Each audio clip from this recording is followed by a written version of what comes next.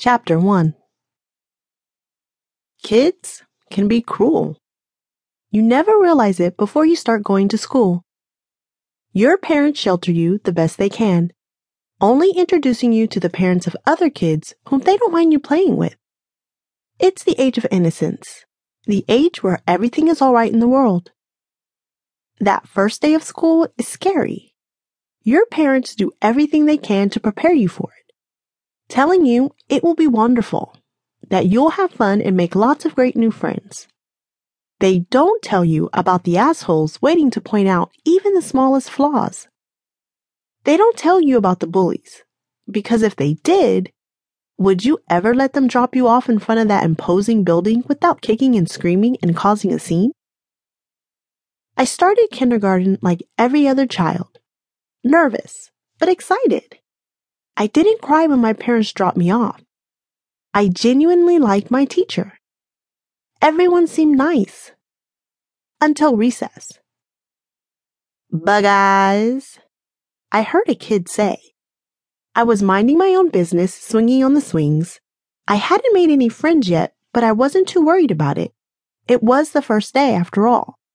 I certainly hadn't expected to make any enemies. Hey, bug eyes. The voice came again, this time accompanied by a sharp blow to the back of my head.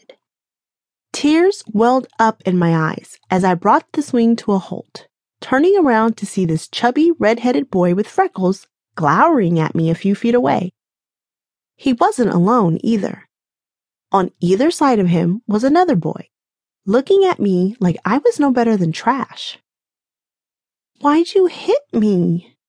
I asked, rubbing the back of my head as I fought back the urge to go into a fit of sobbing.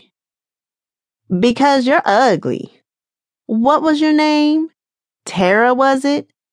An ugly name for an ugly girl. Tara the Terror."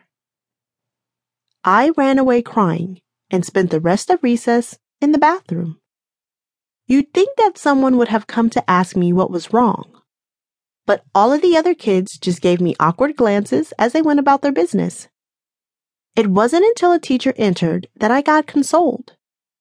I told her that I had fallen off the swing, and I had the bump on the back of my head to prove it. The asshole had thrown a rock at me, but I wasn't about to tell the teacher that. I was afraid, and naivete led me to believe that if I didn't talk about it, the problem would just go away. It didn't. The boy, whose name I found out was Daniel Delp, decided to make a game out of stalking and terrorizing me every chance he got. At the bus stop, he'd get kids to gather around and call me Tara the Terror until I broke down into tears. On the playground, he'd chase me around and throw rocks at me. It seemed like he was friends with half the school, and he turned all the other kids against me.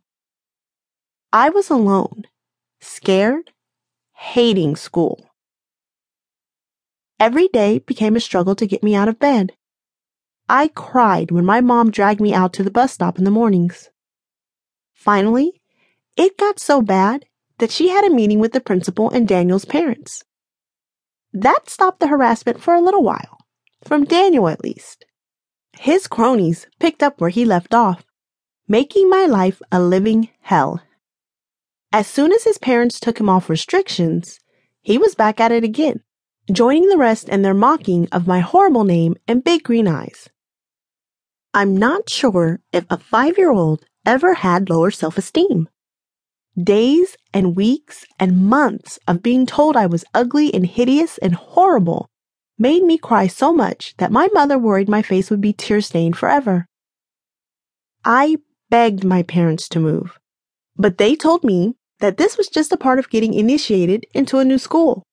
It didn't make sense to me, but I chose to trust them. Making friends was impossible with Daniel Delp on my back day after day.